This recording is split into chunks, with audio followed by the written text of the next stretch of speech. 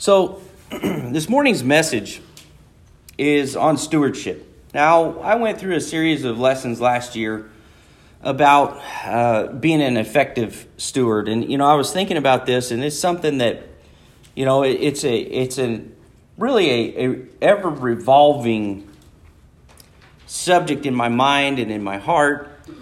And, there's some dynamics at play in all the churches that, at least in our church that I can speak to. You look at, how can we truly understand the meaning of stewardship? And so really, if you look at the Greek word in a lot of places, and actually most of the places that we're going to look at it, and I'm just going to give you the definition, okay, is it just means manager. That's what it means. It does have a tendency, in some applications, it means money manager. So in other words, an accountant would be what we would say could be a steward. But keep in mind that stewardship does not only mean, and that's kind of one of the things I talked about, and we all do it, right? If you think about stewardship, somebody automatically jumps to financial, right? And that's fair, because that does apply. But that's not all of it. And so we're going to look at some scripture this morning that hopefully conveys the idea and what I found in the scripture, and I think that is for us as God's people to continue always to grab that next gear. And before we get into that, you've all heard me share the law of the pendulum, right? I've all shared that with you guys, right? And it's nothing that I may have coined the phrase that to my knowledge, but that's just like being Captain Obvious, okay? For the lack of a better term. We have a tendency to, we have wild swings. When something goes one way, we come back. And it's human nature that we do that thing, right? And you go, well, okay, now here's where this is the law of the pendulum applies to today. And I'm presenting this to you guys so that you guys can think about it, pray about it, maybe study it for yourselves, okay? Salvation is in the body, yes? Amen, right? Is the body the origin of salvation? Where is salvation origin? Jesus Christ. It's in Jesus Christ. Preachers for a long time have spent so much time talking about salvation being in the body that we forgot that the body is not the origin of the salvation. And that salvation only occurs in the body inasmuch as we are found in Jesus Christ. Amen. Amen? Yes. I mean, that's the truth. Because at the end of the day, see, this is where sometimes we get off. And we go, where did that come from? Well, how does that apply to the pendulum? Well, we've had some folks that have granted salvation to everybody. They get everything locked, stock, and barrel on the front end, right? And then people can walk away with it. And I don't think that's accurate. I don't think that's what the scripture teaches. But you can also not negate the fact that salvation is a gift. Amen? Yes. There ain't a single thing you or I that are going to do. There's not a list of items that we will hit to deserve salvation. It's not going to happen. It's designed that way. And you say, well, then the flip side, the other side of that pendulum is what? No, there are works. There are things that we need to do. There are absolutely both of those. But the truth is somewhere in between. What do you mean? Salvation starts at faith, does it not? Does it not start there? One of us say we have to make the proclamation that this Jesus Christ in whom we believe in and that I've read about in Scripture, that He is my Savior and that I have to begin to follow Him. It has to start somewhere. Amen? Amen. I mean, it does. Now, does it need to be enacted upon and does it need to be taken to the next step? Absolutely. You go, well, why? Well, because at some point, that initial belief begins to wane, doesn't it? If you get no backup teaching, no support system, it'd be like turning somebody loose. It'd be like, I have heart problems. Say you have heart problems, and boy, man, they give you this heart pill and say, you know what, this heart pill will take care of you. You're like, yeah, great. You take it once, you're like, man, I felt great when I was on that pill, and you never get it again. It might last a week or two. But what you're designed for, if you have a weakness in your heart or an ailment in your heart, is guess what? The prescription needs to continue to be taken so that you can continue to reap the benefits of it, right? Whatever the failure is in our life or whatever the problem that we have, we need to have that. So that's the law of the pendulum. And so I present these things to you guys today. Stewardship falls in this. You go, what do you mean? Because I've been amazed sometimes that there's been this wild gap. We preach so hard about the church, right? Say membership in the church is so fundamental. It's key. Obviously, I'm preaching to a bunch of church members in here, right? I mean, it is important. You cannot negate the importance of it in the Scripture. Amen? You can't. It's there. But simply being a part of the church is literally just getting your foot in the door. And I will petition to you today that simply being a member is akin to taking your talent and burying it in your tent. So what I present to you today, sometimes some brethren might be thinking, oh, Jeremy's gone off his rocker. He's plumb off the end of the deep end. What I'm presenting to you guys today is a far more difficult path in which to serve God. Because we have to take it beyond mere membership. That's like getting a gym membership and hoping that you're going to be skinny. That's not how that works. I wish it was. Believe me. But having a gym membership on your phone, which now they're all on your phone, you can't have it dangling from your keychain anymore because used to you'd be able to bleep your thing when you walk in, right? Now it's on your phones. Having the app on your phone doesn't work. That's the very beginning of it. And you go, well, membership is so important. And hey, look, I'm the first one to tell you that, hey, maybe I'm one of the preachers that help perpetuate this thought process. Because you look at it and go, you want people to become members of the church. You want people to join the church. But really, what we should look at is go, well, what's the purpose and the reason behind that? Listen, every one of us in here, if we put our faith in Jesus Christ, have become a steward of Him. Once you put your faith in Him, you now live by a different set of rules. Amen? Outside of Christ, you're governed by the world. Do whatever you want. Now, obviously, there's going to be repercussions for that, and we know that the Lord deals with those things, but that's not what we're speaking about today. Today, we got to understand that every one of us in here has to understand that our lives and our membership and who we are in Christ is a form of stewardship. Not just our finances, but the lives that we live. Okay? And I'll get to some of those scriptures here in just a moment. And so we got to understand about us, that pendulum, the law of the pendulum, how it swung so wildly. And so what happens is, guess what? Because we put everything, this is an observation of mine, because we put everything and solely in the membership of the church body, and I don't think any one guy sat down and said that this is exactly how it was. It kind of just morphed into that, right? And it was the opposite of giving everything away. We said, oh, it's all right here, it's all right here, it's all right here. Guess what we did? We created a room full of spectators. Because all you have to do is sit out there and you've got it covered. Because all you need to do is pay for somebody to come in here and speak to you and entertain you. Because I'm already a member. It's secured. You understand? Oh, wait a minute. Whoa, here we got this group over here giving it away, giving it free, and just saying, hey, everything, don't worry about it, you got it. Walk away, lock, stock, and barrel. And then you got another group going, no, once you're here, you got it. It's lock, stock, and barrel. Neither of which are accurate. Neither are accurate. God did not call you to His body to be a bump on a log. He called us to action. He called us to service. He called us to be beacons in this community. How do you achieve that? Simply, we are living proof, folks, that simply having a building is not good enough. That is not the beacon.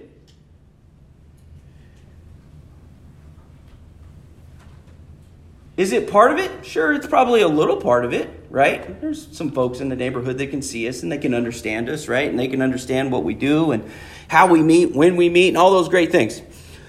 All those things are good. Don't want to change that. That's not what I'm saying. But that's only just the tip of the iceberg.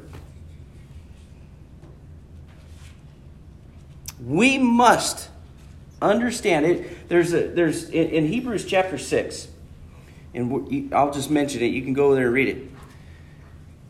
About washing, salvation, all those things. He mentions those things. They're elementary.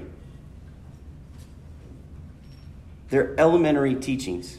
But we've spent the last 50 years arguing about the most elementary things in the Bible.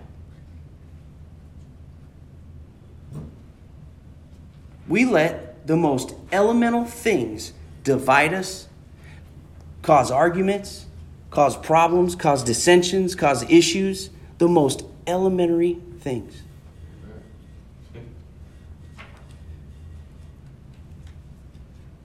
Too many chiefs, not enough Indians. That's the way I look at it. Everybody wants to be smart guy. Everybody wants to be the guy in charge. I'm so smart. Let me tell you how smart I am. Let me tell you, I got it all figured out. You know what? We pay too much attention to those kind of things. We forgot that God has placed this church right here in this community to be that beacon, to share the gospel message to the people that are here. We spent too much time paying attention to what other people think or believe. Well, I can't believe they're teaching that. Okay, cool. How many conversions have we had? How many new people have we walked through that door? Oh, you say, well, it's not about numbers, brother. Yeah, it's not about numbers, except for we keep reducing. And I can tell you right now, that's a church that doesn't understand their proper stewardship. Because God has entrusted us with something, and we're supposed to do something with it. And that's the message and premise of today, okay? Is that God has entrusted us with something, and you're supposed to do something with it. So am I. And sitting on a bump on a log ain't it.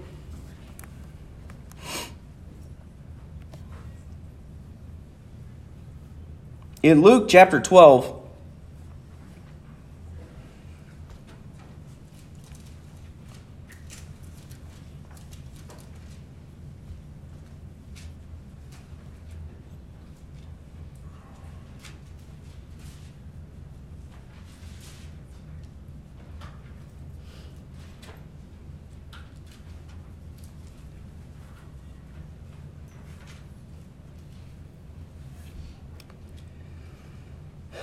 and near the end of the chapter,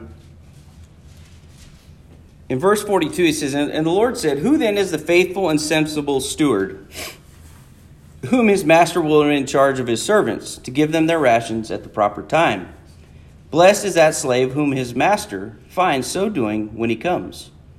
Truly I say to you that he will put him in charge of all of his possessions. But if that slave says in his heart, My master will be a long time in coming, and begins to beat the slaves, both men and women, and to eat and drink and get drunk, then the master of that slave will say on the day when he does not expect him, and the hour that he does not know, will cut him in pieces and assign him a place with the unbelievers. And that slave who knew his master's will and did not get ready or act in accord to his will receive many lashes. But the one who did not know it and committed the deeds worthy of flogging, he will receive but few. For everyone who has been given much, much will be required, and to whom they entrusted much, of him they will ask all the more. There's an expectation, isn't there?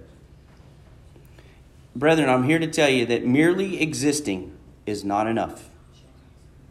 Mere membership is not enough. Is it a good first step? Yes, absolutely. It is fundamental in the progress and path in which that we begin to serve Christ, but it is not enough.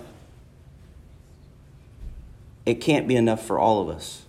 We all got to realize that it's just not enough, right? He tells them there, he says, look, either we're going to do what's right with it, and you say that slave or that manager there, actually that term steward there in Luke chapter 12 is the same word that it uses in other places we'll get to, but it's the term manager. He didn't manage what his master had given him to do.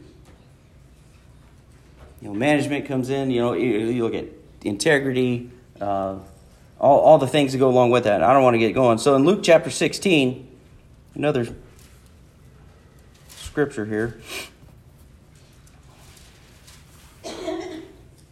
In verse 1, it says, "Now he was also saying to his disciples, there was a rich man who had a manager, and this manager was reported to him as squandering his possessions. And he called him and said to him, 'What is this that I hear about you? Give an accounting of your management, for you can no longer be a manager.' The manager said to himself, 'What shall I do, since my master is taking the management away from me? I'm not strong enough to dig. I'm ashamed to beg. I know what I shall do, so that when I'm removed from the management, people will welcome me into their homes.' And he summoned each one of his master's debtors, and he began saying to the first, 'How much do you owe my master?' And he said, 100 measures of oil. And he said to him, 'Take your bill and sit down quickly and write 50. Then he said to another, 'How much do you owe?' And he said, 100 measures of wheat. And he said, 'Take your bill and write 80. And his master praised the unrighteous manager because he had acted shrewdly. For the sons of this age are more shrewd in relation to their own kind than the sons of light. And I say to you, make friends for yourself by means of wealth of unrighteousness, so that when it fails, they will receive you into eternal dwellings. He who is faithful in a very little thing is faithful also in much, and he who is unrighteous in a very little thing is unrighteous also in much. Therefore, if you have not been faithful in the use of your unrighteous wealth, who will entrust true riches to you? And if you have not been faithful in the use of that which is another's, who will give you that which is your own? No servant can serve two masters, for either he will hate the one and love the other, or else he will be devoted to one and despise the other. You cannot serve God and wealth." The idea behind that is, are you managing properly what God has entrusted you with? You go, well, it's just talking about finances.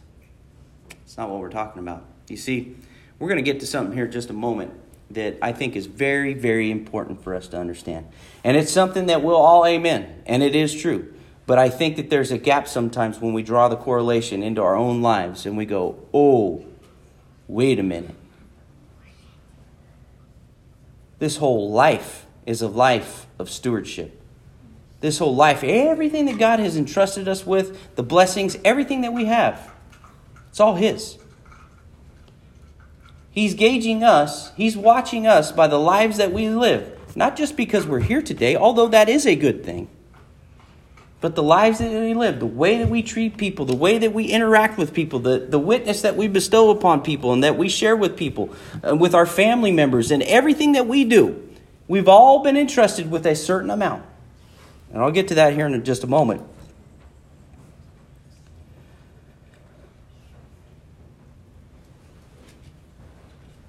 In 1 Corinthians chapter 4, let's go here real quick.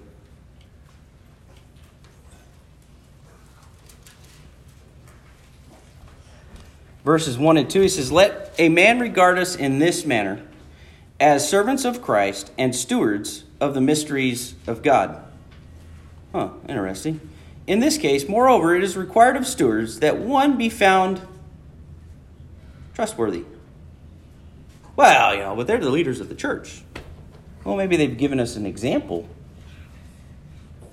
and an understanding of there's a certain level of, here's that bad word. It's a bad word that all of us hates. It's called responsibility. Salvation is a gift. Stewardship is our responsibility. We've blurred those lines. We blurred those lines that we based our salvation on our responsibility. We're responsible because of our salvation. Does that make sense?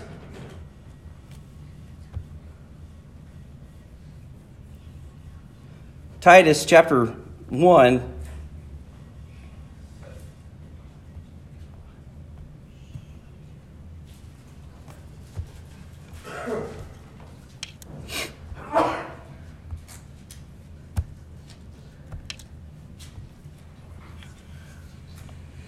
verse 5, it says, "For this reason I left you in Crete, that you would set in order what remains and appoint elders in every city as I directed you. Namely, if any man is above reproach, the husband of one wife, having children who believe, not accused of dissipation or rebellion. For the overseer must be above reproach as God's steward, not self-willed, not quick-tempered, not addicted to wine, not pugnacious, not fond of sordid gain." You go, wow, yeah, he must be a good, as it says there, God's steward.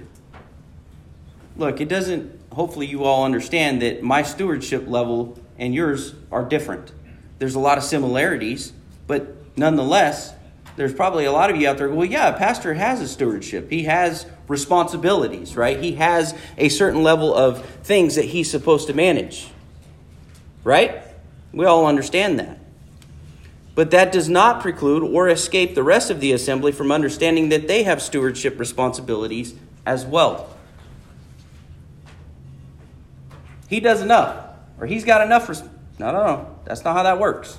And listen, nobody in here is saying that, so that's a pretty easy sell, I think. Pretty easy for us to understand those kind of things. But we cannot understand. You would say, well, it's highlighted right here. Well, okay. There's some other scripture in 1 Peter chapter 4.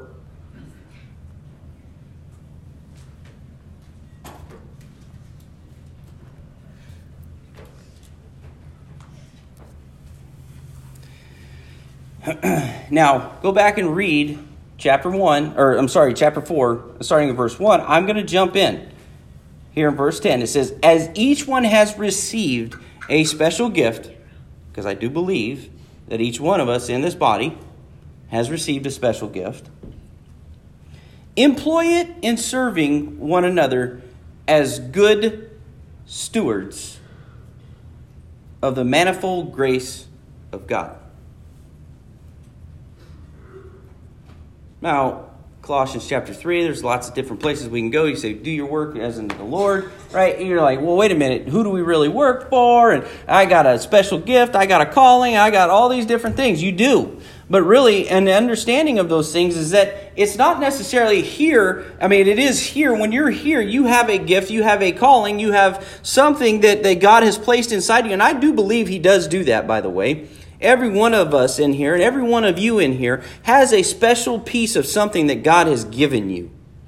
And all his expectation is for you to use it, is to put it into practice. Now, we can get into the varying degrees and varying responsibilities. It's not fair for me to say you have the same responsibility. Say Brother Voster has the same responsibility level as Brother Chris. It's not the same responsibility level. It depends on the situation and the circumstances, right? It just does. And it'd be like, grabbing Gabe and saying, okay, Gabe, you need to get up here and start the services off today. Right? Look at him. He's hiding under the Bible right now. That's not fair, right? And this is where we've done some things over the years, and I used to be this guy. Believe me, I used to be this guy. Every man needs to be a teacher. Do you realize what you say when you do that? And when you require every man to teach in the church? You're saying that the design of God is not good enough. You can do it better. Not everybody's a teacher. Not everybody should be forced into that. That's like pressing someone into service. That is a really bad idea. I learned that very early on after I became a pastor. You know when that was a great idea? When I was a preacher. That was a really great idea when I was a preacher. Everybody should be this. It's like when before you have kids, you're the best parent ever. I'm being serious. You're the best parent ever. I could tell you right now, this is what I'd do. Yeah, that's not how that works. Then you have a couple kids, you're like, oh my God, I'm barely keeping it all together. You know what I mean? It's a wild ride, right? Pastorship, kind of the same way. Those kind of things, you make those declarative statements, you go, everybody should be this.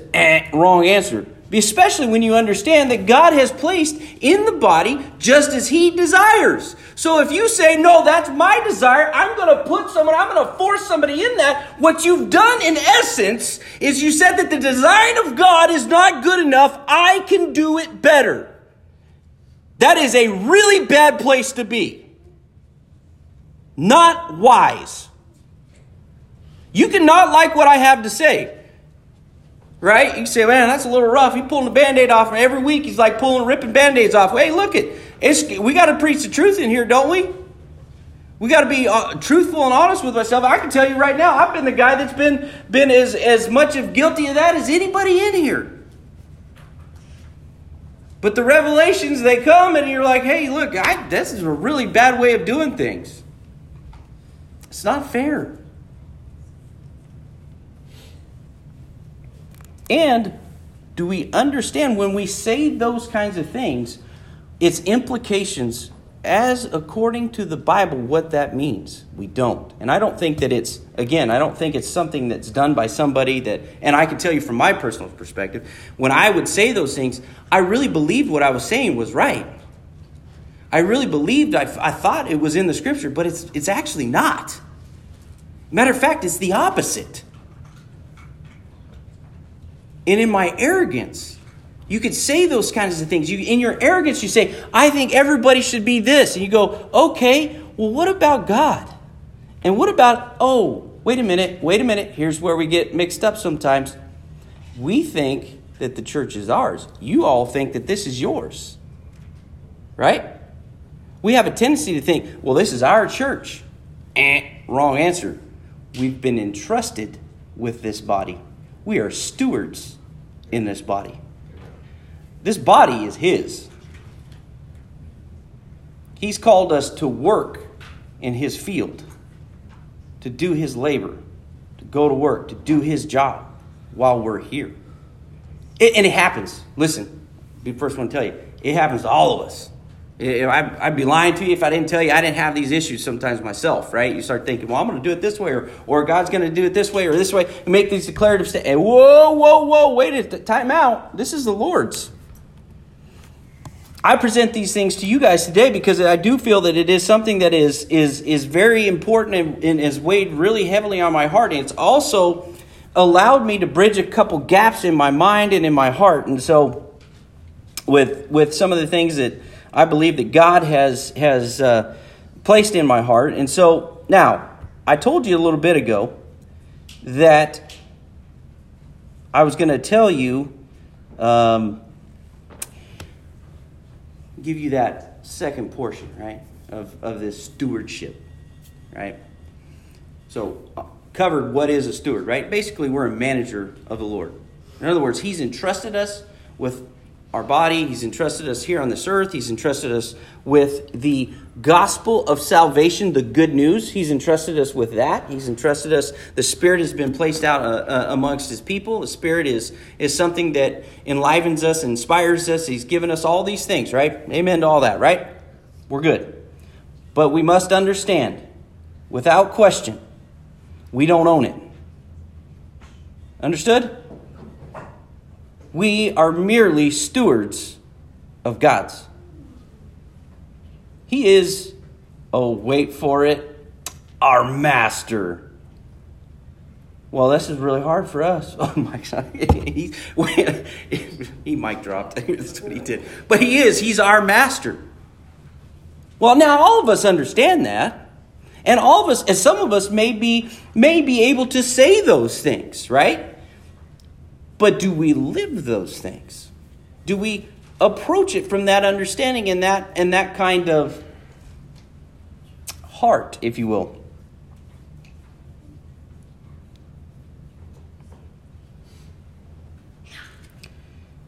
Now, I am not going to read because this would be a longer study. But if you go over and you read, I have to read this one in Matthew chapter 24. I know everybody's going to be like, oh man, you're going to preach out of that one again? I'm not. I'm going to give you guys the abridged version. You can go back and read this yourself, okay?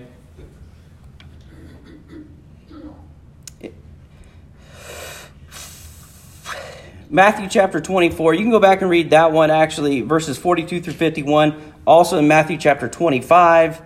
Now, it rolls into chapter 25. There's just a couple scriptures I'm going to grab here for you guys, okay? Now, this is understanding our level of stewardship, right? Understanding our stewardship, okay?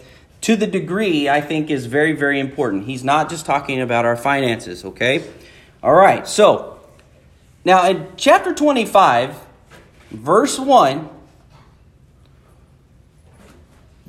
then the kingdom of heaven will be comparable to 10 virgins who took their lamps and went out to meet the bridegroom. So is it fair to say that at least in the first part of Matthew chapter 25, we're talking about the kingdom? Amen? Yeah? That's a subject, right? And the 10 virgins, there were 5 wise and 5 prudent and 5 foolish. The 5 wise took oil in their lamps and they were trimmed and ready to roll, right? So when the bridegroom came out to meet them, hey, they showed up, he was there. Hey, them foolish ones, they weren't. They were like, hey, bro, let me borrow some oil. And they're like, no, not happening. I only got enough for me. So you need to go back and get your own, and then you can come back. Well, by the time that happened, guess what happened? Bridegroom came. Oops, sorry, see you later. The procession took off. Now, for information purposes, it was a normal occurrence in Jewish cities and things like that. There was a procession that went through town. So this was something that, it was a wedding procession. Okay, they all took lamps or they all took candles and things like that, and they went on a journey to the house where the party was going to be, where the meal was going to be offered, and that's where they all would. So everybody was invited to go on that journey as long as you had lamps. Well, you couldn't be a part of it if your lamp wasn't trimmed or you didn't have any oil in it, right? So Jesus, when he gives them this example here, it was very much a cultural thing that they did, that they fully understood what he was talking about. It would be akin to how our wedding ceremonies go today, right? I mean, there's certain things, you know, the female walks down the aisle and that certain song that they play. I can't remember the name of that song. What's the name of the song? Wedding March. Thank you. So the wedding march and you know that whole progression, right? And then there's usually a reception afterwards, so on and so forth. We have our own set of customs. Now everybody does it a little bit different, but they do. Now, you skip down to the parable of the talents. Now, we're familiar with all this, okay? Thank God he's left the subject of the kingdom. He hasn't.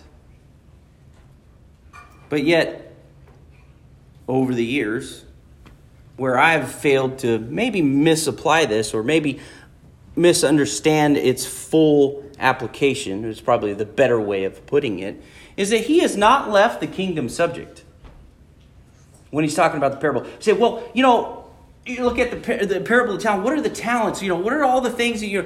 The point of it is that, look, he still hasn't left. He said, the man about to go on a journey called slaves and entrusted those possessions with them. In other words, the manager, the owner, the boss said, here's what I entrust you with. You get 5, you get 2, you get 1. Right? Pretty self-explanatory. With the expectation, he didn't need to cover all the rules with them. They understood. All of them understood. The first 2 really understood. The last person, the last slave in that scenario did not understand completely. He understood intellectually. What? You mean there's a difference between understanding intellectually and understanding practically? 100%. A table saw will cut your fingers off.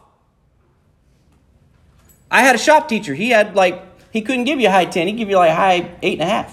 You know what I mean? Saws cut his fingers off. At varying degrees along the ways, right? Throughout the years. You go, well, wait a minute. He forgot in those moments, whatever it was, that the saw can cut your finger off. Well, I read it once where it says, yeah, you got to be real careful. That's not it. That's not how it works. You got to understand that when you use that saw, there are certain things and certain safeties and things that you use to protect your digits.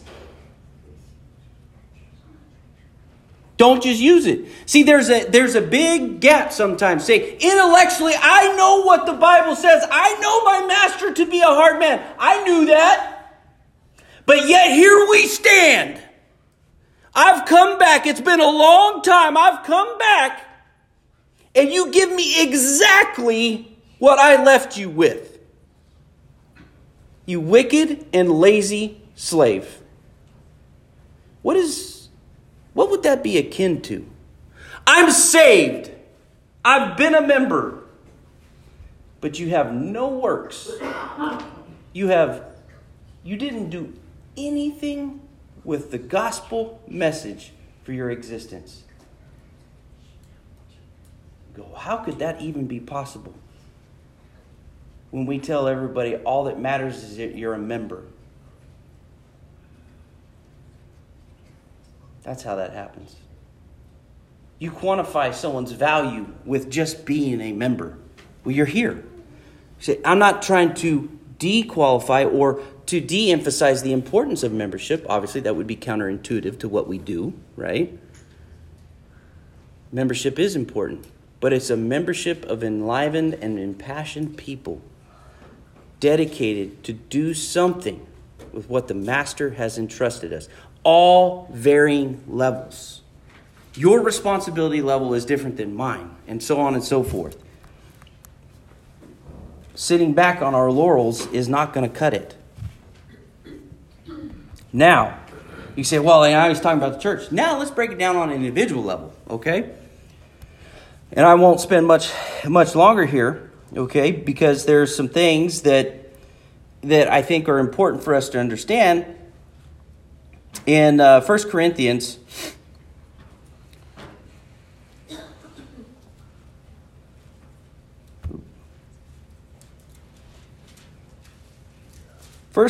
chapter 6,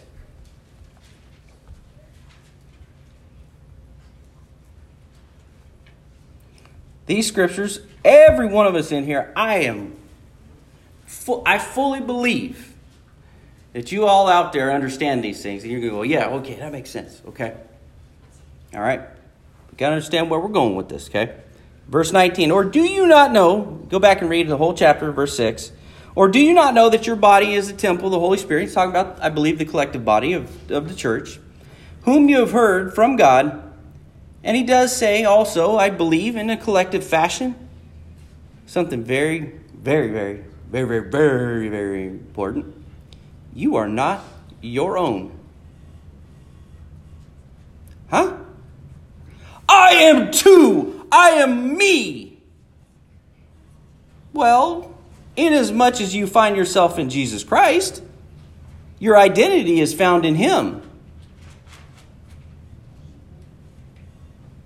You gave that up. We gave up our own personal identity. When we went through those baptismal waters, one person came out a new person. Didn't we? Yes.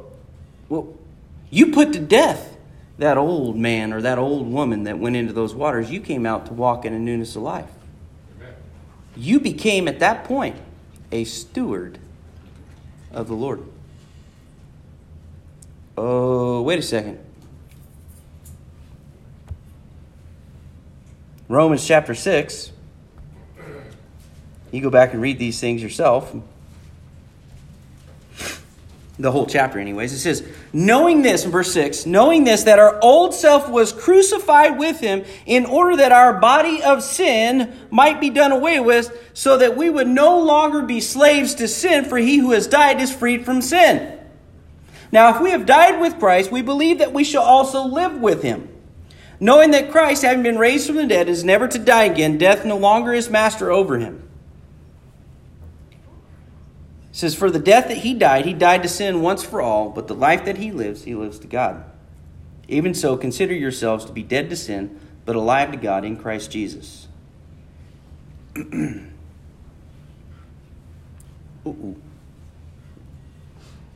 We died. We went in those baptismal waters and we came out a slave. No longer a slave to sin, but a slave to Jesus Christ. We changed masters, didn't we? We're not rogue agents running around here doing whatever we want. That's not how this works. It's not the design. And really, a cattle on 1,000 hills is all God's, is it not? This is all His. this earth. He's going to redeem it. I mean, so we can pretend, even atheists out there. I love atheists, right? Like, I'm an atheist, right? I don't believe in God. So therefore, you are your own God. It's in essence what it is. Because I'm so dang smart, I've got it all figured out. Well, then you're your own God. Like it or not, there's some inalienable things that happen to mankind. There is always a quest for a higher being. And atheists just choose that they are the higher being. Now, will they say it that way? No. But really, when you look at it, I'm so dang smart, I've got it all figured out. Okay, so you're your own God. Well, there's still an accounting. there's still something that goes along with that. And Christians are kind of the same way. Well, I've got it all figured out. I know what the Bible says. Whoa, you're not supposed to figure out what it says. You're just supposed to figure out what to do with it. And how do you work that and use that into your service to Him?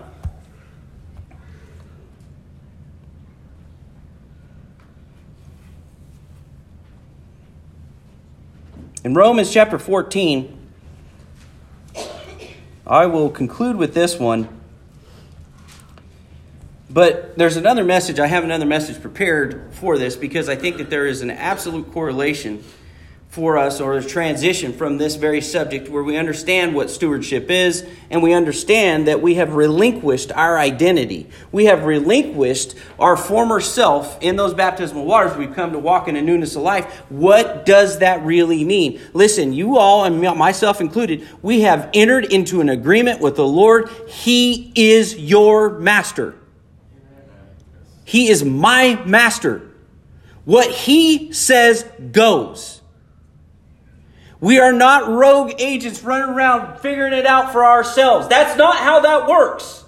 Now, He may allow you to do that, but it comes at a cost. And that's the booger of all of it, right? You go, I can run around doing whatever I want. I can treat people like crap. I can do all these different things. I can run around being a bad person. But I show up on Sunday and everything's good. You may be able to do that. But just understand, there is an accounting. Because once you've made the declaration and once you've gone through those baptismal waters, you have a new master. Your boss is different.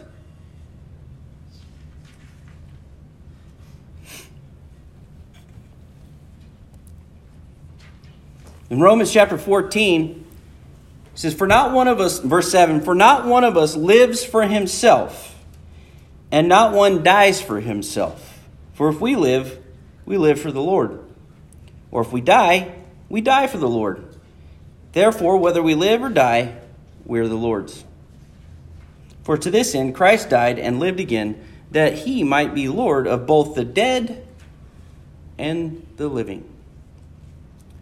Now I'll leave you with this last thought. You, me, all of us in here, in this church, in this body, I only speak for this body, okay? We are stewards of the Lord. Everything. You understand that your identity, our identity is found in Jesus Christ. Amen? Really, our origin now is found in Christ. From where we began. And this is where I think that sometimes we've gotten some things off. There's some things that we've done over the years. And there'll probably be more, right, that we've done over the years where we have failed to realize that there's one boss and we ain't it.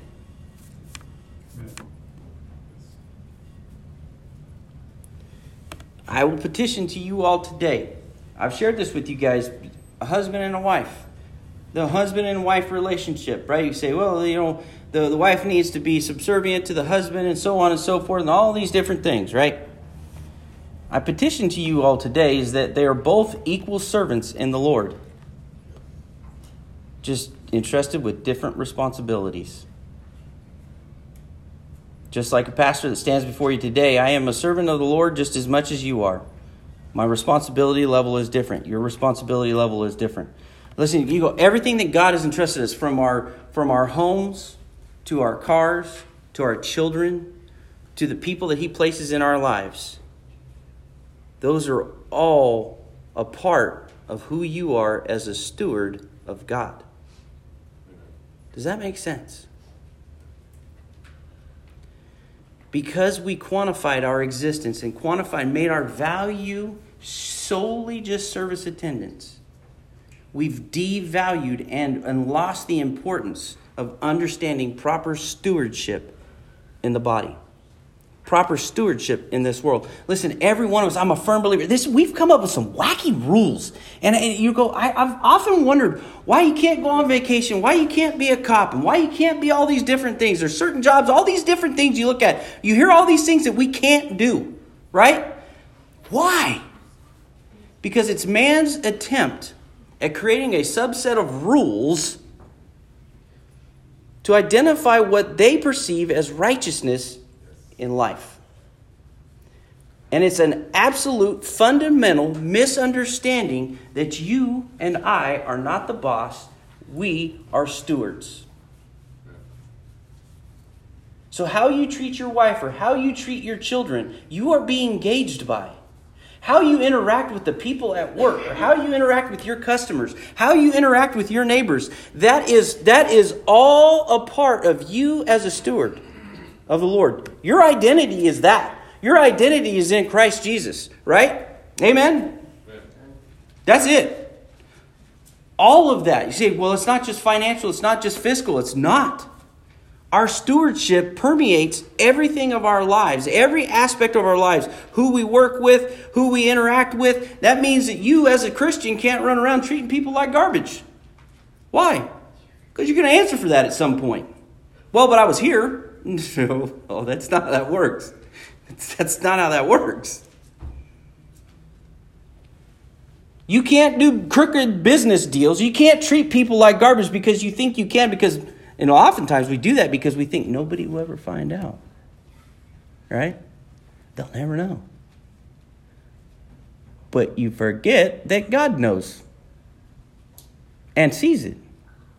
That's why all the things that we do in secret, whether good or bad, God sees. Oh, wait a minute. I may not, but God does.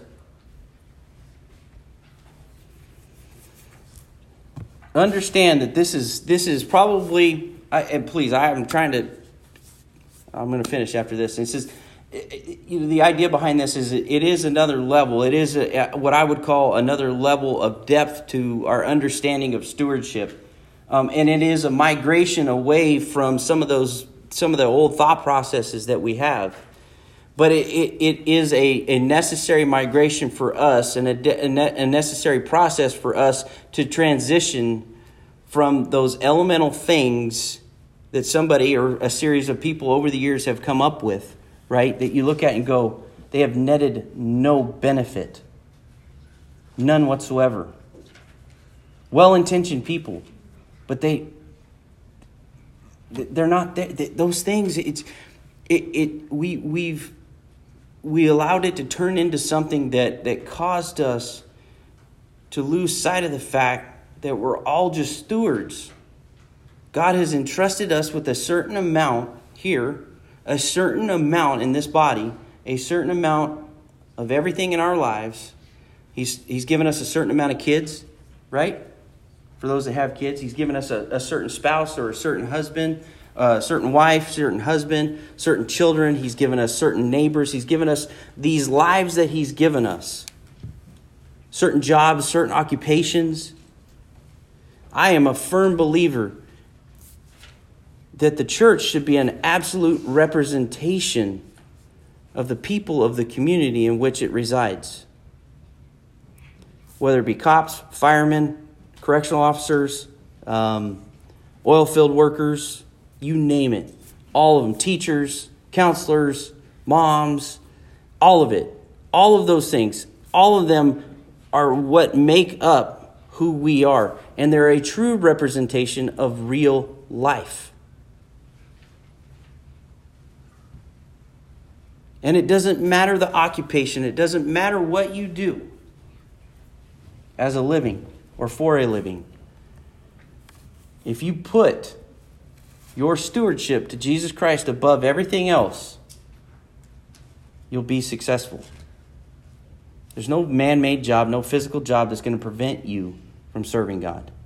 It's not going to happen. Now, are there jobs that can make it more difficult? Absolutely. That's another subject for another day.